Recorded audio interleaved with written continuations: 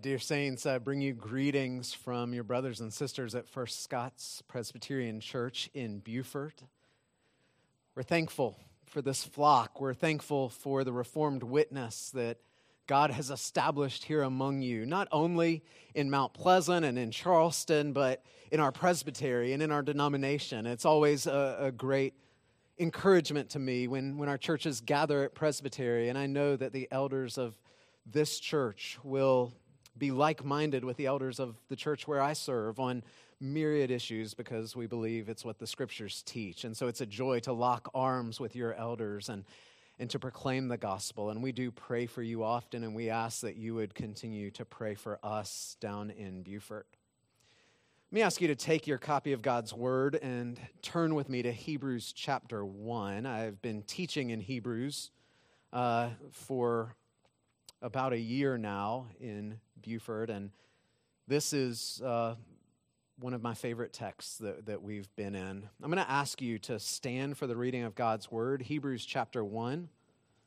We're just going to look at verses 1 through 3. Long ago, at many times and in many ways, God spoke to our fathers by the prophets. But in these last days, He has spoken to us by His Son, whom He appointed the heir of all things, through whom also He created the world. He is the radiance of the glory of God and the exact imprint of His nature, and He upholds the universe by the word of His power. After making purification for sins, He sat down at the right hand of the Majesty on high. The grass withers, the flower fades, but the word of our God stands forever. Please be seated. I want you to imagine pastoring a church in the first century, 30 or so years after the death of the Lord Jesus, and most of your congregation comes from a background in Judaism, and they have come to a profession of faith in Christ. They left the beautiful temple in Jerusalem, and now they're worshiping in houses and graveyards. They left the intricate system of the Aaronic priesthood, and now their entire religious system hinges on an invisible high priest. They remember the daily and weekly and annual sacrifices, but now they offer no sacrifices because Christ was sacrificed once for all. They've left the comfort and status of being in the religious majority, and now they're part of a small, marginalized sect that's being maligned daily and can feel the heat of persecution coming. And you watch as your beloved flock, sometimes one by one, sometimes as a whole, they begin to grow jealous of what they left behind, just like their ancestors did when they left Egypt. Some of them have already left the faith. Others of them are thinking about it because they keep fixing their eyes on the visual, the social, the safe, and it's all so alluring to them to depart from this small sect and return to the system of Judaism. What would you say to that church? I think it'd be tempting to rebuke them. You could heap upon them a heavy dose of religious guilt. Maybe you'd write them off and go find a better church. Well, that's the exact scenario going on in the letter to the Hebrews. Persecution is rising and numbers are dropping. But the author of this letter doesn't chastise them. He does something wonderful but unexpected. He ravishes them with the wonder and beauty and glory of Jesus Christ so that they would not want to look anywhere else. There's a lot of theories about who wrote the letter to the Hebrews. We really don't know, but we know this. He's a faithful pastor who loves his flock very much, despite the fact that they are so prone to wander. And he wants to show his people that Jesus Christ is infinitely more wonderful than everything they left behind to follow him. And so Hebrews is going to teach them that the cornerstone of Christianity, the substance of our salvation, is not a system, it's not a temple, it's not the priests who labor day after day in the temple, it's not the sacrifices, it's not having the approval and respect of society, it's not the visual. It is Christ himself who is the substance of our faith. And so the aim of this dear author, this pastor, is to fill his people's vision with the superior glory of Jesus Christ, that they may see how Christ alone is sufficient to save and to satisfy the people whom he loves so much, for whom he died. We're going to see that today by looking at three things from these verses. The first I want you to see is the superiority of Christ. The second is the salvation offered to us by Christ. And then third, we'll tie it all together, looking at the satisfaction that Christ alone can offer. So first, this pastor wants his dear flock to see the superiority of Christ. And you know as well as I do, as humans, it is in our fallen DNA to struggle with grass is greener syndrome. And so whatever we have, we tend to think there is something better out there. That is the exact way that the serpent got to Eve and then to Adam. Has God really said? And he convinced them that God was holding out his best from them. And that's what's going on here, is these Hebrew Christians are starting to look with envy upon their former lives. So that they think there is something better than following Jesus. And what this author wants them to see is that old covenant system that is alluring them, the temple, the sacrifices, the priesthood, all of it exists not to point to itself, but to point to Christ. That's why those institutions exist. But it's always been a problem for God's people that we look at the outward symbol rather than the significance behind it.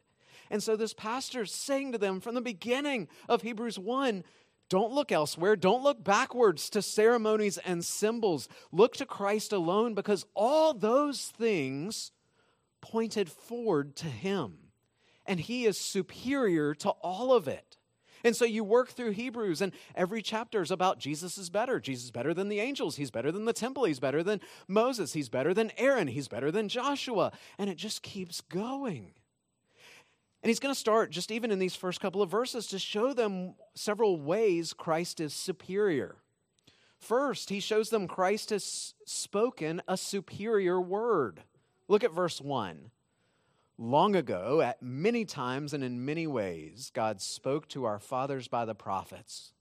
But in these last days, he has spoken to us by his Son. So under the old covenant, God had spoken through prophets. He had spoken through dreams, through visions. At times, he even spoke through a donkey. Now, let's stop there for a second, because isn't it so easy to take for granted that our Creator speaks to us? He doesn't owe that to us. He doesn't owe us the Scriptures. In fact, when sin came into the world, God could have remained silent for eternity, but he did not. And so the Word of God is a surpassingly great gift to his people from God himself. But if you've read the Old Testament, which would have been what these Jewish believers would have had, you know it's an incomplete book. And that's by design. Because it's a book without a conclusion. It's awaiting the fulfillment of all of it. And so it's like watching a movie that ends with a total cliffhanger, and then you've got to wait for the sequel to come out. Well, that's exactly what the Old Testament was. It was written to be incomplete so that when the Messiah came, that would be the final word. And when it says in these last days, God has spoken to us by his Son, he's saying to them, now God has finished the book. And the point that he's making here is, why would you go back to the old when the new has come? If you believed the word of the prophets, you should believe the word of Christ all the more because he's the great prophet. He is the word himself. Now, as a point of application before we move on, this shows us why we don't need ongoing revelation. We don't need continuing revelation. In other words, we don't need someone to speak to us in tongues. We don't need someone to come to us and say, I have a word from the Lord for you. We don't need any book that purports to be God continuing to speak because we have all that we need in the Scriptures. And so if someone purports to have ongoing revelation, continuing revelation, either it contradicts the Scriptures and therefore it's patently false teaching, or it agrees with the Scriptures and it is superfluous. All we need to hear the voice of God is the Word of God. And so Christ has spoken a superior word. And then we see he's superior over creation. Verse 2 says it's through whom also he created the world. Verse 3, he upholds the universe by the word of his power. This dear pastor was convinced that the same person who had lived and walked among them 3 decades before was the very one who had created the world and was sustaining them. And when he says Christ upholds the universe, it's not merely that Christ is sustaining every molecule in creation, though he is, but it's more than that. He's actually the one who is carrying the universe forward. He is moving through history to work out his purposes in this world. What are his purposes? It's to establish a holy people. A people in whom the glorious image of Christ is being renewed and manifest to the world. And so Christ upholds all things, and he's moving history. He's moving through the events and affairs of the creation to draw his elect to himself and to build his church all over the face of the earth. Now, we need to remember that because it's so easy as believers to think that what God really wants is to give us a good, happy, and healthy life. That sells well, doesn't it? You can go home and turn on your TV today, and you will see preacher after preacher selling you that message, that all God wants for you is to be happy and healthy and have a good life. His true purpose is to make us holy. He is far more concerned about our holiness than anything else. And so what God is doing, what Christ is doing in the affairs of this world is sanctifying a people for himself. And then there's a third way we see Christ's superiority here. He's superior in glory. Look at verse 3. This is stunning. He is the radiance of the glory of God and the exact imprint of his nature. The glory of God is the stunning beauty of all God's attributes, which are infinitely perfect. His perfect character, his moral purity, his awesome power. And Hebrews is saying all of those things radiate forth in Jesus Christ. Separating God from Christ is like trying to separate the sun from its light. It's impossible. All of the wondrous beauty that is in God radiates in the Son of God, Jesus Christ. You know, this statement in verse 3, he's the radiance of the glory of God in the exact imprint of his nature. There is no more glorious statement that could ever be made. This is saying Christ is the ultimate of ultimates. Stephen Charnock speaks of Christ this way. It's wonderful. He is light without darkness, love without unkindness, goodness without evil, purity without filth, and all excellency to please. Like the sun shines forth its brilliant light, Christ shines forth the effulgent glory of the Godhead.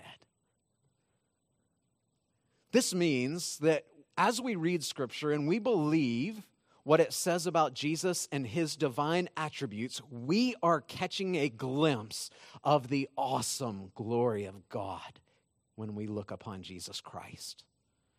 The same Christ who has invited us into worship and has prepared a feast for us. He is the radiance of the glory of God. That tells us worship is serious business as we gather to adore the one who is superior over literally everything else in all the earth and even the heavens. That's important because superficially, on the surface, Old Covenant worship looked more glorious, didn't it? You had the temple, you had the priesthood, you had the sacrifices, you had all of the ornate and intricate systems that flowed from Old Covenant worship. And then you think about New Covenant worship as these saints were worshiping in catacombs, as they were worshiping in upper rooms. There was no earthly glory to it. There was not even a physically present high priest. Yet New Covenant worship, in all its simplicity, is infinitely more glorious because Christ himself is at the center of it all. True worship doesn't need to worry about being entertaining, does it? It's very, very popular today to put together praise bands and skit teams and all sorts of novelty and silliness. And churches are going to try to outdo each other in that to attract more people. That's not what you need when the glory of Christ is present. When Christ is preached, when his body is administered in the sacraments, his glory is seen, and that is what draws and enthralls people. There's no such thing, as R.C. Sproul says, there's no such thing as boredom in the presence of a glorious God. Now, we've talked about the superiority of Christ, but let's stop for a moment, because all of that could be very bad news for us. See, if Christ were only the justice of God or the power of God or the righteous anger of God, then his anger would have melted this world the second sin entered in. But all of his perfect attributes are adorned with grace towards his people. It's in his grace that the superiority of Christ, the transcendence of Christ, becomes accessible to us. It becomes near to us. In Christ, we not only see one who is superior over everything in heaven and on earth, but we see a heart that is absolutely overflowing with grace. That's the second way that this dear pastor wants his church to see the goodness of Jesus. And that's the salvation that's offered to us in Christ. Look at the second half of verse 3. After making purification for sins, he sat down at the right hand of the Majesty on high.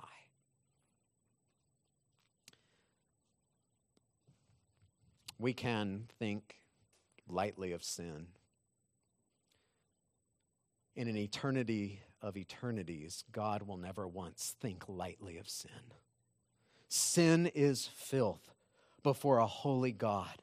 And that filth must be removed before we can stand blameless before him.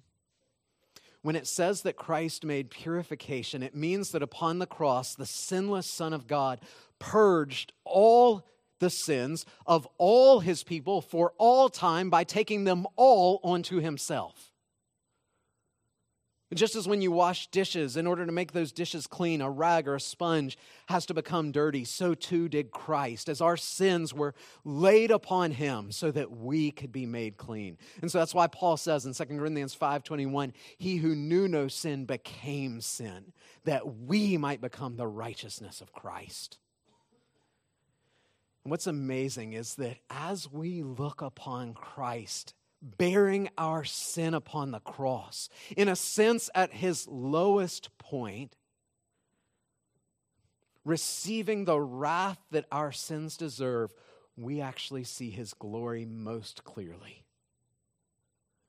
Nowhere does the divine nature shine more brightly to the eyes of sinners than when, in union with human nature, the Son of God suffered and bled to save sinners from the wrath of God. The Son's infinite nature gave to his finite sufferings infinite value so that our guilt might be removed, our sins forgiven, our consciences clean once for all. This is why he cried, "It is finished," because he had made purification. It's significant in verse 3, it says that he sat down. Hebrews loves to make that point. Do you know why? Because Old Testament priests didn't get to sit down. There were no lazy boys in the temple. Because there was still more work to do. There was always more work to do. There was more sacrifice to be made. There was more purification to be made. It was never sufficient. But Christ sat down, marking the completeness of his work. Now, it's a tragedy. That is no understatement. It is a tragedy that some strains of Christendom have manufactured the idea of purgatory. Because the idea of purgatory means that there are still sins to be purged. There are still sins to be purified from us. You know, it's not just Roman Catholicism that teaches purgatory. We do it to ourselves sometimes, don't we? How often do we believe that even though we've repented of our sins and we've trusted in Christ, that we still bear the filth of our sin? We still carry it with us. Sometimes we can feel like Hester Prynne in the Scarlet Letter, can't we? Just bearing the guilt of our sin everywhere we go. He made purification. Just think about that, beloved. If you are trusting in Christ, your sins have been put away. Just think of the imagery of Scripture. They've been blotted out. They have been separated from you as far as the east is from the west. God has hidden them behind his back. He has cast them into the depth of the sea. He canceled the record of our debts. He nailed them to the cross. You who are in Christ have been perfectly purified before the Father. This is why crowds flocked to Christ. Not so much the religious elites. They didn't see a need for purification. They didn't see a need for forgiveness. But the down and outs, the people who had made a mess of their life, they flocked to Christ because in him they saw beauty and life and joy, and they knew that even sinners could come to him in all of his beauty. Because his beauty wasn't a vain beauty, it was a gentle, lowly-hearted beauty. They saw in Christ this wondrous heart that loved the Father perfectly and at the same time invited people, "Come to me, all who are weary and heavy laden, and I will give you rest." Isn't this wonderful? This salvation that Christ offers. I hope we never get used to it. I hope it is always astounding to us. John Owen has this great line where he says something like, "Neither the angels in heaven nor any man on earth could have ever manufactured this story, because it exceeds our imagination." What a God he is.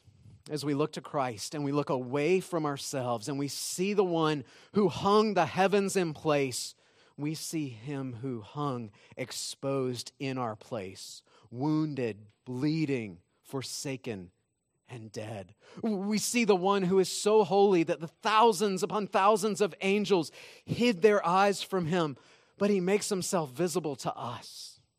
Look to that Christ. And as you glimpse the glory of Christ, then compare your sins with the power of his blood, your needs with his incredible sufficiency, your frailty with his resurrection power, your fickleness with his eternal steadfastness.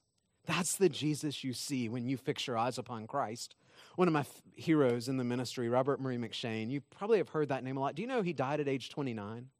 So all that he accomplished and all of his writings and everything else that have outlived him was accomplished in a very short period of time. But M'Cheyne says, "Learn much of the Lord Jesus, For every look at yourself, take 10 looks at Christ. He is altogether lovely, such infinite majesty and yet such meekness and grace, and all for sinners, even the chief of sinners.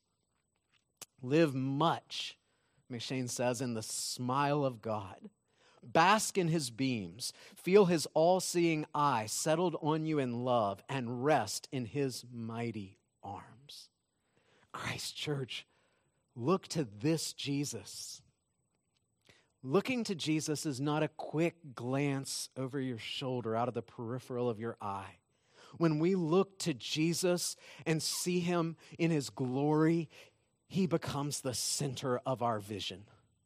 Be thou my vision, O Lord of my heart. Naught be all else to me, save that thou art. You know what's fascinating about this? Hebrews says that Jesus who loves you so much, he's a picture of what the God in heaven is like. He's a picture of God himself. Do you ever struggle with doubting or questioning that, as if Jesus is warm and tender, Jesus loves me, this I know, but sort of like behind him there's a disappointed father with his arms crossed, just waiting for you to get it right, or waiting for you to blow it one more time, waiting to eventually give up on you. You know, if I begin to think that way, my walk with Christ becomes a checklist, a list of things that I have to do to keep God off my back. And if I've been particularly dutiful lately, then I can come to him. But if I've struggled or grown lukewarm, or if I've sinned, then I feel so distant. Hebrews is telling us here that a fickle God is a figment of our imaginations, that when we see the love of Christ, we are seeing the love of God himself, that the God of heaven infinitely loves all who are in Christ Jesus. And when my eyes are fixed on this Jesus, then my goal is not to appease God, but to enjoy God. If Christ is the reflection of who God is, and Christ's heart is so tender towards us, doesn't that melt away that veneer of religious formalism? Doesn't that enable us to rip off our masks of religious hypocrisy and simply cast ourselves at the feet of the one who has seen us at our worst and yet loves us best? Doesn't that melt the chill off of our hearts to know that this Jesus is a picture for us of the God who is in heaven and his great love for us? Well, let me ask you a question then. If Christ is superior to all things, and Christ has offered us so great a salvation, why in the world would we look anywhere else?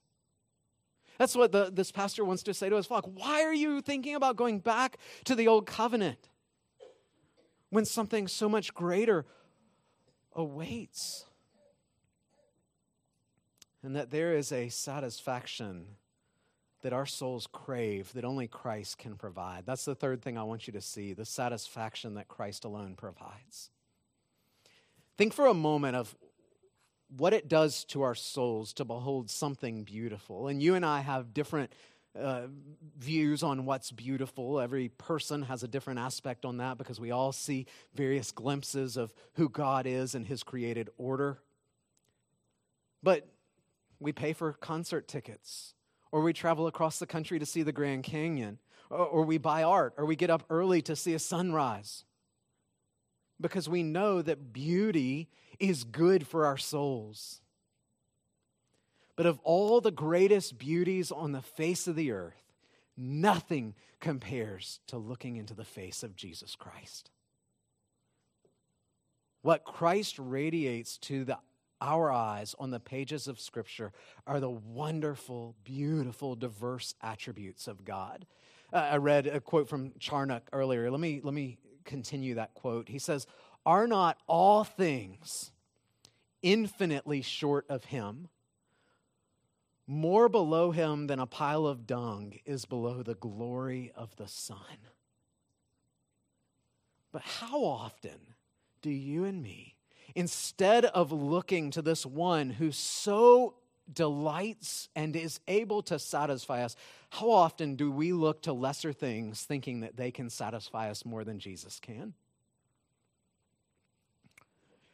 It's as if when sin came into the world, it was like a criminal who broke into a shop at night. But rather than stealing anything, what he did is he switched all the price tags around so that things that truly are worthy appear worthless, and things that are worthless appear worthy. That's what's happened to this sinful world. We get it all backwards. And don't you feel that? And we live for very temporary things. C.S. Lewis likened it to playing in a mud puddle when a vacation at the beach awaits you. Do you ever feel that in your soul? I bet you do. Charleston is beautiful, isn't it? Everything's beautiful. Everyone's beautiful here. There's so much fun and leisure, and it can become so easy to think that those things can satisfy you, doesn't it? Those things are more worthy than Jesus. Those things are more able to fill my soul than Jesus can. And so we begin to chase after those things, don't we? And we say it's only seasonal until the kids grow up, until I get this promotion. Whatever it is, we have this endless horizon out there of chasing after this world's goods. Are there ever times where your envy of the world puts you at odds with seeking Christ and you have to choose what you're going to live for and what you're going to serve? I would dare say that happens every single day. If you are seeking to make Christ the chief vision of your life, then there are going to be things in this world that are going to seek to woo you away. If that's you, tempted to chase after the lust of the flesh, the lust of the eyes, and the boastful pride of life, Hebrews is loaded with warnings about why you must not turn away, why you must hold fast. But today, we're just going to look at the foolishness of it. Nothing in this world compares to the glory of Christ. You can feast upon everything this world has to offer, and it is not worthy of 1 second spent in fellowship with the Lord Jesus.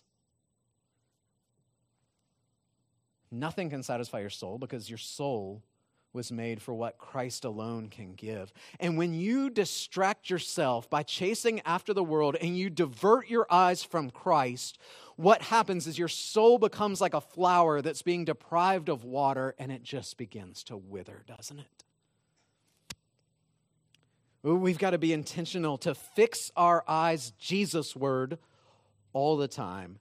His is satisfaction that penetrates so deeply into our souls that not only can nothing in this world compare to it, but even the worst of worldly circumstances can't take it away. I mentioned John Owen earlier. Owen was one of the greatest of the Puritan theologians, but he had a very difficult life. Owen had 10 children precede him in death. He was harassed by the government for simply trying to pastor his people. He was scorned by society. He faced his own health issues. But listen to what Owen says about Christ. He says, "A due contemplation of the glory of Christ will restore and compose the mind. It will lift the minds and hearts of believers above the troubles of this life. It is the sovereign antidote that will expel all the poison that is in them, which otherwise might perplex and enslave us." How could somebody who lost so much find such joy? Because his joy was not of this world. It was anchored in heaven. When we are satisfied in Christ, it is a stable, rich heart contentment that can give joy in the midst of even the greatest earthly losses. And the problem for you and me isn't the problem, not that we don't agree with that, but we're so easily distracted, aren't we? We're so easily distracted by the things around us. We're so quick to take our eyes off of Christ. It's no coincidence that John Owen, who could speak so wonderfully of the joy of knowing Christ in the midst of great affliction, he wrote a book called Mortification of Sin. And Owen understood, you have to put sin to death. You must kill sin, or sin will kill you. See, sin offers so much, but ultimately what it accomplishes is it robs us of the joy that is ours in Christ Jesus. Beloved, is there a sin that's killing you? It may be a moral failure happening in your life behind closed doors. Maybe almost nobody knows about it except the all-seeing God. Maybe you're crying out for somebody to find out. Maybe you're terrified for someone to find out. Regardless, let me plead with you. It will zap your joy and it will wither your soul. And so please, beloved, repent. Speak to one of the elders after the service, but whatever it is that is stealing the life out of you, turn from it. But it might not be scandalous sin. You know, for so many of us, it's just the distractions of this world and the things that captivate our hearts and captivate our attention. Now, I want to urge you to think about what it is that you treasure most in this world, and you think, I have to have this to be satisfied. I want to ask you, are you able to see how Christ is infinitely greater than that thing? That walking with Christ is infinitely greater than anything that thing can provide you. If you can't say Christ is better than that hobby or this person, your reputation, your financial security, then real lasting joy and satisfaction will always be elusive because it's only found in Christ. See, to profess to be a Christian is not merely to say that we're churchgoers or to hold a biblical value system or that we've accepted Christ. To profess to be a Christian is to place Jesus Christ at the center of our vision and to center all of our life and our aspirations and our affections upon Him. If we are not resolutely centered upon knowing and enjoying Christ, your life outwardly may prosper, but your heart inwardly will wither. This can be true of anyone, even ministers. We can seek to keep up appearances. Pastor John and I serve together on the Candidates and Credentials Committee, which means we get to grill everybody that comes through for ordination. But we tell them, you may have all the right answers. You may be able to impress people outwardly. You may be visibly a great success while your soul is bone dry because you have set your sights not upon Jesus Christ, but upon reputation and money and job security or some hidden sin. We must keep our eyes fixed upon this Jesus. If you're not a believer here, I want to plead with you. I know just a couple of you. I don't know far more. But I'm going to assume that there are some who have not come to saving faith in Christ. And you're hoping that this world will be adequate, or maybe you can have both this world and Christ. Let me plead with you, do not wait, do not tarry, for you're not guaranteed tomorrow, but you are guaranteed that one day you will stand before God. And if you have not trusted in Christ, if you've not looked to Christ for your salvation, then there is no purification for your sins, and you will stand before God guilty and covered in your sins in the day of judgment. So I plead with you today, do not tarry, do not wait, come to Christ now. To those who are believers, I want to plead with you that you would reorder your life so that Jesus Christ would be increasingly more at the center of your vision. And no matter how the most sanctified person in this room, there is still room for that. There is still room to reorder life more, to set our affections more and more upon Christ. I heard the story of a missionary preaching. He was visiting a foreign country. He was guest preaching. And he was preaching a series of evenings. And he was preaching on husbands, love your wives as Christ loved the church. And as he's preaching, a man got up and ran out. And as preachers, we understand that. Sometimes we offend people. Well, the man was there the next day. And again, the same thing happened. And so the third day, before the service started, the preacher confronted the man and said, hey, I saw you ran out. Have I offended you? Is something wrong? You keep coming back. What's going on? And the man said, nothing's wrong, but you preached on something that I haven't been doing at home. So I wanted to go and make it right before I forgot about it. You know, we can laugh at his awkwardness, but we have to admire his zeal to mortify sin and to live more and more to the glory of Christ. You and I must firmly determine that the glory of Christ alone can bear the weight of being the center of our lives. When you fix your eyes upon him and make him the joy and rejoicing of your heart and serve him with all that is in you, your soul will flourish in his salvation, and you'll find the kind of contentment and satisfaction that he alone can provide and that he delights to provide. These other things, all these other distractions, they may help us waste our time, but they cannot satisfy our souls. What you and I need are the solid joys and lasting treasures that none but Zion's children know. Let's go to our God in prayer. Lord, as we catch this glimpse of the glory of Christ, and it is truly a glimpse, for the eyes of our soul perhaps could not bear much more, or could not comprehend much more of this glorious Lord Jesus. Father, I pray that we would be so captivated with who he is and how wonderful he is, that we would be able to say, you can have all this world, just give me Jesus.